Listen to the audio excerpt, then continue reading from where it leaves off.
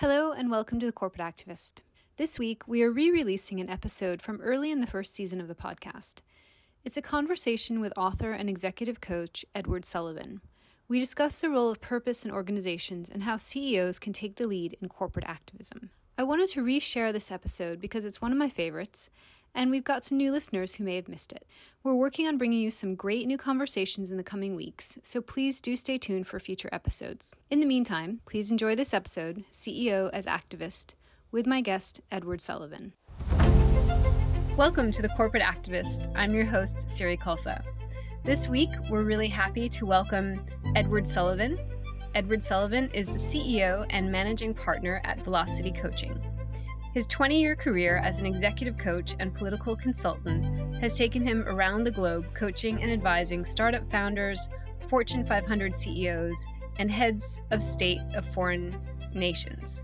His work has been featured in the New York Times, Washington Post, Forbes, and others. He holds an MBA from the Wharton School and an MPA from the Harvard Kennedy School. And I will say that is where Edward and I met. I'm really happy to welcome Edward not only as a special guest, but also as a fellow classmate and dear friend. Edward, welcome to The Corporate Activist. So great to be here, Siri. Thanks. So, Edward, I gave a little bit of background about your career, but I'd love to hear from you. You're someone who works now day to day with CEOs and high-level professionals about, their work and how they're performing and how they can get better. And so I'd love to understand how you got here. Thanks, Siri. It's such an interesting question because sometimes I wonder how I got here as well. When I look back at my career, it all makes sense to me, but I know that, I did an interview once for one of the large consulting firms and somebody looked at my resume and she said, what is this? You've done a little bit of everything over the years, but the thread that I think ties my entire career together really is purpose. And I feel like I've been swimming upstream towards my higher purpose for a very long time. I don't know if you know this about me, but I was almost a fine artist. I almost went into fine art photography in college. And I had this I call it the come to Jesus moment, even though I'm not really religious. But I had this moment in the dark room in college where I was, working all night and try to get this print right. Because back in the day, you actually went into dark rooms and you dealt with chemicals. It wasn't just all on a computer. And I had this realization that I was on a track where I would just be expressing myself for the rest of my life as an artist. And I didn't really feel like I was going to be making the kind of contribution or being of service in the way that I felt really resonated with me. And now I know a lot of incredible artists in the world who make huge contributions to the conversation and to helping people understand themselves. But that really wasn't how I felt I wanted to be of service. I wanted to influence organizations. I wanted to influence people's lives. I wanted to influence policy. And I started off working in environmental politics, actually, in New Mexico. I think we originally met very quickly at some point in New Mexico. I don't remember where or when, but I know we ran in some of the same circles when you lived in New Mexico back in the day. And then my career took a number of interesting turns, went from environmental politics to I worked for the Democratic Party.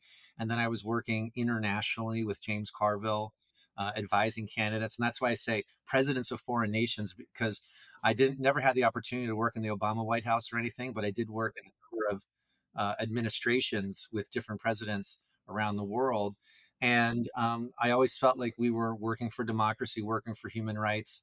But then I realized that it was the business leaders surrounding these political leaders who had even more influence. So coming out of working in politics, I got involved in business.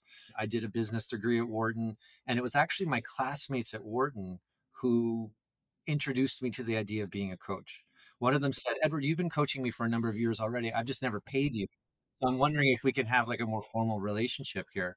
And at first I thought it was a little weird. I felt like a little quacky. I didn't know what to think of this whole coaching thing. This is 10 years ago now, before it really became a common occurrence for people to go into coaching. So it felt a little odd. The idea of it But once I got into the coaching relationships and the coaching conversations, it felt so natural. And I felt like all the other work I had done, I'd been like shoehorning myself into the role. I'd been like making something work because I wanted to be of service. And this was the first time I was actually kind of working from what they call the zone of genius. It was almost, I won't call it effortless because I do put a lot of work into my craft, but it felt easier. It felt congruent with like who I am and how I wanted to live. Yeah, and I think I can say that as a friend of yours that you like to have deep, real, genuine conversations. And that that was always I think something that, you never shied away from, like, getting in deep and really spending time with people, because I think that's an important part of having a genuine conversation, is to actually really be very present and interested. And one of the reasons that I wanted to have you on the podcast is because you and your co-founder have written a brilliant book called Leading with Heart. And I finished reading it just over the Christmas holiday, and found it really, really great and very useful. And I know that you preface it around 5 conversations. And I'd love for you to maybe touch on that. But the one that I really want to dig into is the final one, which talks about purpose, because that really relates to our work here as a corporate activist. But can you give us like a little briefing about what are these conversations, and, why are they important right now? Sure. Well, I mean, thank you for the introduction to the book, and thank you for reading it and for your feedback. It's been really, um, really heartwarming to get feedback from friends, not just from, strangers and readers around the world, but it's when like my friends and family contact me and say like, "Hey, I read your book and it was actually pretty good," you know, like, and the core premise of the book is that we build better companies and ultimately we live richer lives when we have more emotionally connected conversations, right? And there's this long held myth, we call it a myth. For a lot of people, it's a belief that we really have to have two lives. We have to be two different people, the work self and the home self, right? So in the introduction of the book, we talk about this work life myth, right? Where we have to show up at work with a certain persona, we have to like exude executive presence. And we actually think that most people are wasting half their energy or more pretending to be someone they're not, for the purposes of being professional and showing up in a certain acceptable way in the office. Now, that doesn't mean, we're not advocating that everyone go out there and just show up, as like slovenly and sloppy and, half drunk at the office. It's not partying or something like that, but it's when we're more real and more connected, we're much more likely to solve problems faster. We're going to share information quicker. We're going to get to the heart of the matter and get down to what is ultimately the purpose of us doing this work, right? So the conversations that we explore in the book start a little bit in like the problem solving, or like the I would almost say like clearing the way questions, and then they get into what are we actually here to do. So the first question is like, what do you really need to be resourceful, to do your best work, right? If we're not helping each other get our needs met, we're all going to be operating from a place of deficiency, from a place of scarcity. And if we have that scarcity mindset, we're never going to be able to be fully creative, right? If we have that scarcity mindset, we're more likely to be behaving out of a place of fear.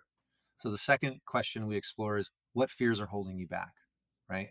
If we can put on the table what's really holding us back, what the stories we tell ourselves, the story I might be telling myself about what you think about me or what they think, if we can put it all on the table and have those conversations, we're clearing the road for us to do some great work together, right?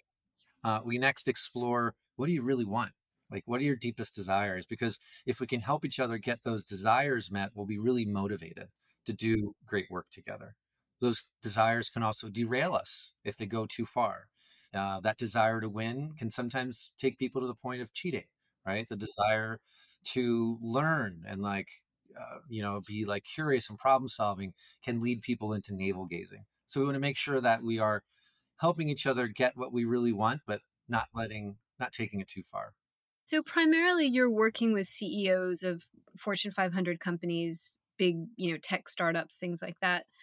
In terms of going through these conversations, how open and how willing do you find the people that you're working with to go through that kind of process? Like, I feel like there is a bit of an opening for these kind of things that there hasn't been before, where, you know, I don't know if it was COVID or it's, just all the multitude of crises that we're all facing right now, but it's like we're all kind of at a point where we're ready to get real about some of these things. Yeah, thank goodness. Yeah, it's about time. I'd like to hear about, your experience, just how you've seen this progression and the openness for these kind of conversations and the ability for people to go at, to work at this level. I mean, if you think about it, like there's been a move over the last 20 or 30 years towards bringing more vulnerability into home life and now into the workplace, right? Like all like the self-help books of the 70s and 80s and kind of have led into like people just leading more, I think, connected lives. There's many more people are investing time in family counseling and like relationship therapy. And now suddenly they're realizing, oh, wait a minute, we're investing all this time and energy to like show up as our best selves at home, but we're still putting on these like cloaks and like these like suits. We're suiting up emotionally to go into the office. So in some ways, I view it as like a natural progression, just as we've invested so much time to have deeper, richer, more honest conversations at home. Now people are realizing we can't do that at home and not do it at work, right? And we're also seeing that like some of the best companies, the most innovative companies have been nurturing these kinds of cultures for a long time. Apple has had a very open conversation, a very creative process at the top of its organization for a long time. Many other of the top firms, the ones who are providing the best results, it's because they have the most honest and rigorous feedback. I just had lunch today with someone who used to work at Bridgewater, one of the top hedge funds, and they're known for having this incredibly transparent culture that they say is an idea meritocracy, and the fundamental, like the building blocks of that idea meritocracy is trust and openness. People have to feel like they can be their most honest, most vulnerable selves so they can say, I think that idea sucks. And here's why. Absolutely. I think it's not ubiquitous yet, but I think one of the things that your book points out is that actually the companies who are taking the time to do this kind of work are actually having better results. And not only financially, but in terms of having less turnover, having, just greater workplace harmony, and that makes a difference, right? Because we're spending, a good portion of our lives at work. So we can't, be hating every minute of it. No, no, we can't. I mean, if you think about it, we spend more time with our coworkers than we do with our families. It's crazy. And because of that, we should be having rich, open, honest conversations, right? We call them heart led companies. The heart led companies are the ones where people feel safe to raise their hand and say, I don't agree. Heart led companies are where people feel safe to say, there's a problem and I don't know how to solve it, right? At these companies, there's faster flow of information.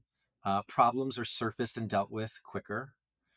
People feel safer, they feel more loyal, they have higher retention, they stay longer, and ultimately, as you said, because of all of this, they end up having much better bottom line business outcomes. It's not about just feeling good. It's not about making all your employees feel seen and heard because you want to do that because it's the right thing. Not only is it the right thing, but it's also great for business.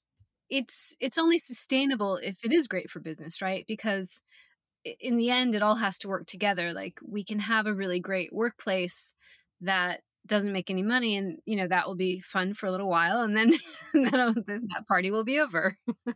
So let's dive into a little bit of your book and of your work that deals with purpose. And there were a few things that I thought were really interesting that I'm just going to read to you back from your book. One of them is that it's hard for an organization to have a sense of purpose if the leader does not have a purpose. People are not born with purpose, it's gained from life experiences. and we have to renew our sense of purpose at regular intervals. And organizations and teams with a clear sense of purpose outperform those lacking purpose, which, we just touched on a little bit. But here on the corporate activists, and what we're trying to do is, work with the idea of corporate activism. And a lot of that is based on a sense of purpose. And so, can you just tell us a little bit, like, how is purpose found in an organization, and how do you sort of put that in practice? Say that you're making sneakers, or you're selling book bags or something. Where does the purpose come into that? For a lot of people, purpose has to do with service, right? It has to do with feeling like there is someone or some greater um, ideal that is being improved because of the work you're doing, right? Now, in some companies, like if you are like, innovating in the dry cleaning space, or like making, sneakers or whatever, like it can feel hard, right? To like really connect to a sense of purpose. Um, a lot of people who work in, like, let's say, like the guy who runs the bodega, the convenience store here in my neighborhood in New York, some people would say like, huh, what kind of purpose does that guy have? Well, I think his sense of purpose probably comes from all of the relationships he has with all the people in the neighborhood who he sees day after day, week after week, right? There's like this richness, there's the social context. Same thing with like the people who run the dry cleaner, right? Like living in New York, your living room is the neighborhood in a sense. So like it's all these relationships that give people a certain sense of connectedness and a certain sense of purpose. Other companies where, we make widgets, right? It might be harder, right, for that person to think, well, what are we actually doing here? What's the service that we're providing? But it's those leaders who step back and think, well, let me think of all the lives that are impacted or potentially improved because of either who we're employing, or what product or service we're providing to the world, right? The companies that have a relationship and bring the stories of their end customers into the workplace are those that tend to have a greater sense of purpose. So you'll see a lot of companies that have these huge billboards in the office of photos of people around the world, their stories. Like that's not just PR, right? It's not just feel good, tell a good story, but we're actually like, out there ruining the environment or something. Like the best companies are the ones that are actually helping people. They're living their values. I wonder how, if I'm a CEO and I want to perhaps, bring more purpose into my business. What are what kind of steps do you take someone through when they're looking to do that? Because, what we're trying to encourage our CEOs, businesses to take on this mantle of activism, to really not just have like a corporate social responsibility program, but to actually proactively engage in political and social issues. And so, let's say you're a CEO and you're thinking, I really kind of care about this gun debate. Like, how do you help someone start having that conversation to really uncover what it is that they may want to engage with? We like to think of it in 3 steps, right? So every leader has to first get really clear and define their purpose. And we can talk about how to do that in a second. The second thing is they have to be very consistent in communicating their purpose to the organization so that people are hearing about it. What gets repeated gets remembered, right? So leaders who are up there talking about their values, talking about their purpose, that's not just lip service, right? That's them actually trying to instill in the entire workforce, what we're here for. Why are we doing this work? And then finally, they need to walk the talk, right? They have to actually put the purpose into action. Nothing erodes trust faster than saying one thing and doing something else. Yeah, and we know that, especially with, the sort of millennial and Gen Z, that they're watching, right? And they're recording, and they're and they're posting. And so, they're demanding transparency and accountability, and there's no getting around that. Right. And thank goodness, right? Because, growing up in the 80s and 90s, like I remember just so much, horrible corporate executive behavior, right? And we still see that Yeah. but now there's more accountability. Yeah. Yeah. And I think there's consequences, right? You know, there's real consequences, and we're seeing so many corporations wrestle with that right now, right? We saw the Adidas thing with Kanye, and took them a long time to make a decision about that. Too long, I think everyone agrees. And in the end, I just saw a report saying that they're saying that the ending of that relationship costs them nearly $1 billion. It would have cost them a lot more in the long term if they had not ended that relationship. Absolutely. Absolutely. And, and really, it's really interesting to see how this role of the CEO is evolving, right? From someone who's, solely responsible for profit, let's say, and maybe to be a figurehead and, make all the investors happy, to someone who the world is looking to, who their customers are looking to, their employees are looking to, other stakeholders are looking to. Um, I don't know if you're familiar with the Edelman Trust Barometer, but they do some really interesting polling. Their latest one from I think 2022 is out, and they did a poll about trust and who do you trust.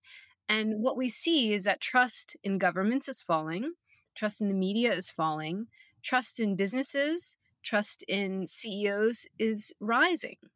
And one of their studies, 81% of their respondents say that CEOs should be personally visible and talking about public policy. And that, basically they want to see companies engage more rather than less. And that they're looking to corporations to engage in public policy and to engage in social issues, and that is a trend that is on the rise, especially as we're seeing governments not functioning well, institutions not functioning well, the media in disarray. People actually say that I think the second most trusted institution in all of their lives was their workplace, and that is the leader of their workplace, their coworkers. But there is an expectation now on business leaders to be more than just the person who makes the company run.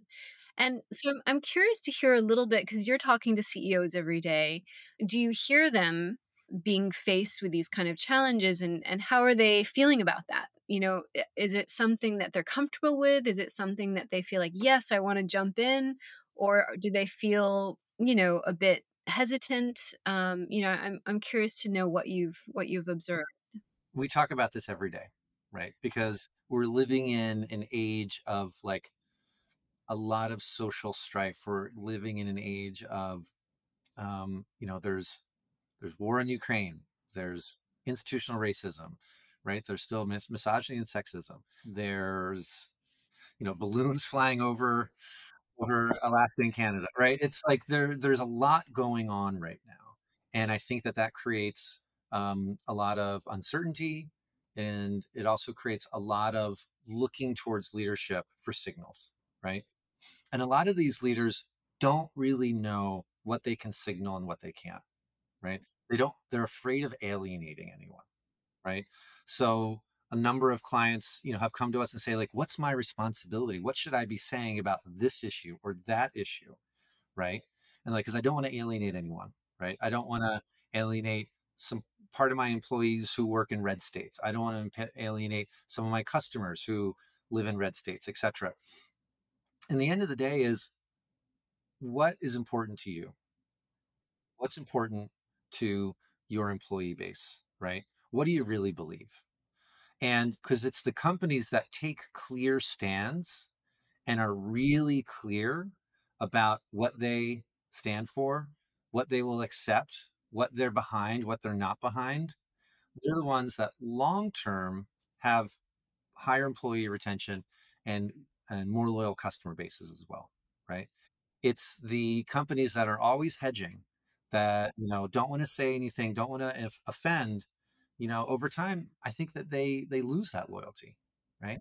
They lose the enthusiasm in their employee base, right? Because what is enthusiasm? What really gets people motivated? It's believing in something, right? It's not oh, I got my annual bonus. It's not, oh, I really love the colors of my cubicle. It's we're doing cool work and we believe in something. So, the leaders who are out there taking that risk and taking a clear stand, taking a stance, right? They're the ones who long term develop much greater loyalty, both in their customers and their employees. Yeah.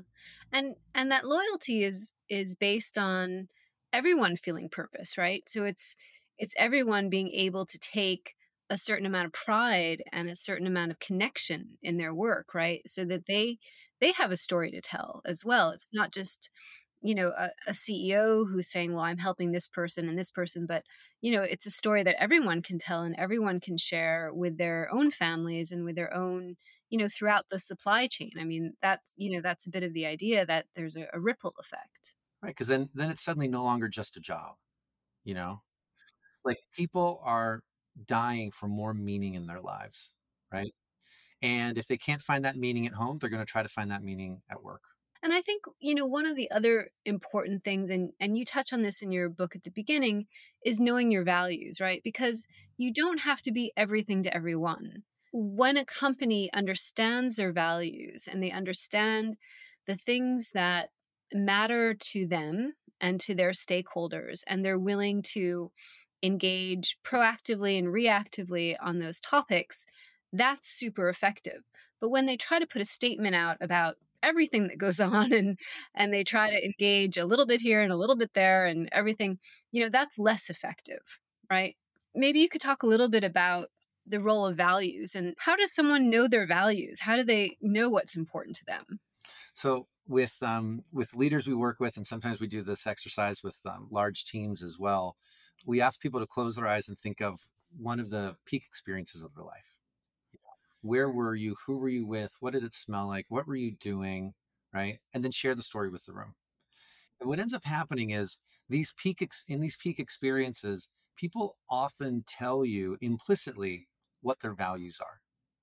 They might tell you a story of walking alone on a beach at sunset and really feeling like the wind on my face. And I was like communing with nature. It's like, okay, well, this person values freedom and solitude and spirituality. Some people might say, like, oh, it was actually, peak experience last week was sitting with my family and hearing the crackle of the fire, reading a book to my children. Okay, well, that person really values family values, cozy, warm, like whatever it is. Like we can help people unpack their own values by helping them relive these experiences that were most touching and fulfilling to them, not just most exciting. It's not like, oh, I was once on a roller coaster, I jumped out of a plane, that was amazing. But it's like, what really left you feeling like resonant and connected and fulfilled, right? And what often ends up happening is we'll do this exercise with people and we'll find that's interesting. There's like two or three values that most people in this room share, but we've never expressed. And sometimes it is a value of being of service. It's a value of, transparency, integrity, and trust, these kinds of things. And suddenly we see like, okay, we have commonly shared values that were just going unexpressed, right? As opposed to kind of like these cheap corporate values that, we made with a PR firm a couple of years ago. And it's like, customer first and this and that, it's like, let's get down into like, who are we as people? What are our values? Because as an organization, corporate values really should be a reflection of our personal values. And that's one of the key points that we're trying to sort of uncover is, when you're in a diverse workplace, which we're all hoping to have, there are diverse values. So I imagine it can be quite difficult to find a shared set of values that are both somehow implicit in terms of a personal sense, but also can be explicit for the corporation, and we can say that this is what we believe in as a corporation that everyone can get behind. And I think, could you work in a place where you don't agree with the values of the company? I don't know. Maybe if you like saw yourself as, simply a cog in the machine, you know. Yeah, I think unfortunately a lot of people do work in places where they don't agree with the values of the company, and they do it because they feel like they don't have any other options. You know, maybe in some parts of the world, some parts of the country, they don't have many other options, right?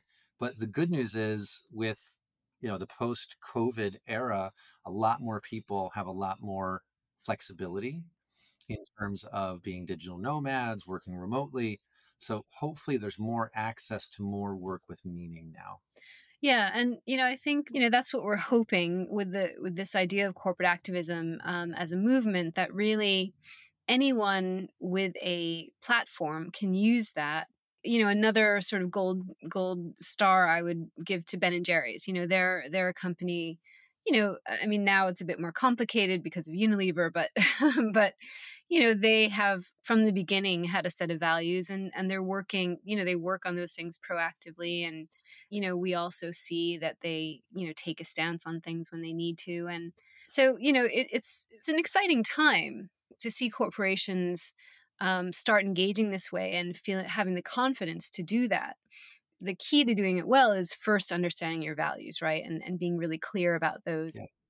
And it's the companies, it's the leaders who really get out front with their values, who I feel like we honor the most as well. It's like we honor the courage, right? We honor the clarity. And it doesn't just like feel good buying the shirt, but it feels good buying the shirt. Do you know what I mean? Like it's not about the product anymore. It's about the entire experience. At the end of the day, brands are like the new tribes, right? It's like who we feel allegiance and alignment with.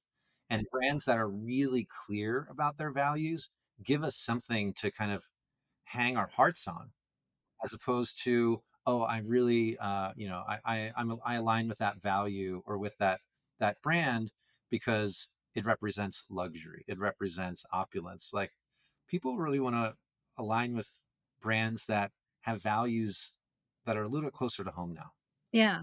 Well, and I think, we're all being careful about, we understand that our money is a vote, right? Like our money is a way to show where things that we support, not just going to good causes, but to invest in brands that, that make a difference and that we can feel good about, because we don't want to just be sort of wild consumers where we're we're just, buying anything. But I think we can start sort of wrapping up the conversation, but I'd love to hear about anyone else, any other brands or companies that you think are doing really, I know that you're working with some startups and things like that. And I'd love to hear anyone else that you think is doing a really great job that we should all keep an eye on. I'm lucky enough to work with a couple CEOs who are very, very, I think, civic minded and like just incredibly thoughtful, integrity minded leaders. One of my longest standing clients is the CEO of Bombas, the sock company. We write about Bombas in the first chapter of the book, right? Not only the best socks, but also one of the best corporate citizens. They give one pair of socks or one unit, one item of clothing, because they also make tees and underwear, to homeless shelters for everyone they sell. The company was founded because Dave Heath, the founder, was like going over some reports and realized that socks were the number one most requested item in homeless shelters. He was like, looked up, does anyone donate gobs of socks to homeless shelters? And apparently no one did. So he's like, all right, I'll start a company to do that, right? We also do a lot of work with Hinge, the dating app, right? And Justin McLeod, the CEO and founder there, what a principled individual, right?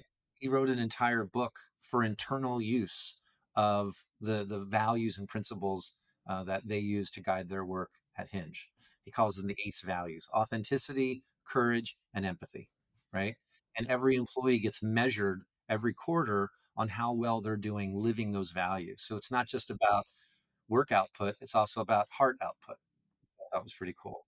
And there's dozens more like that. I mean, the good news is, with it being relatively easier now, as opposed to any other time in history to start a company, more people are starting companies with very clear values, and they're being, I think, very outward about those values. They're taking much clearer stances now than at any other time. Well, that is what we like to see. So, Edward, I really appreciate this. We're going to wrap up with two extra questions, which I have not prepped you for. So we'll see how they go. What I like to just ask everyone is first, is there a book, a podcast, something that you've read lately that you would recommend, that you think other people should take a look at? Let's see. So, what do I have? What are the books I've got right here? You know what? I got a gift of a book from my business partner recently called The Daily Stoic, which is a collection of Stoic wisdom from the Greeks, and it's by Ryan Holiday.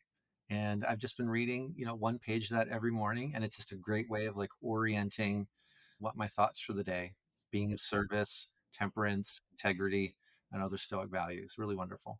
All right. And the second question is, we have mentioned a few sort of outstanding brands and things that we admire, but I like to give the guests a chance to give a shout out to, anyone they think is actually, just a stellar performer, that, whether it's a place you like to buy your shoes, or, a shirt that, or an ice cream you like, anything that, you think that someone is doing a great job that you'd love to just give a little shout out to.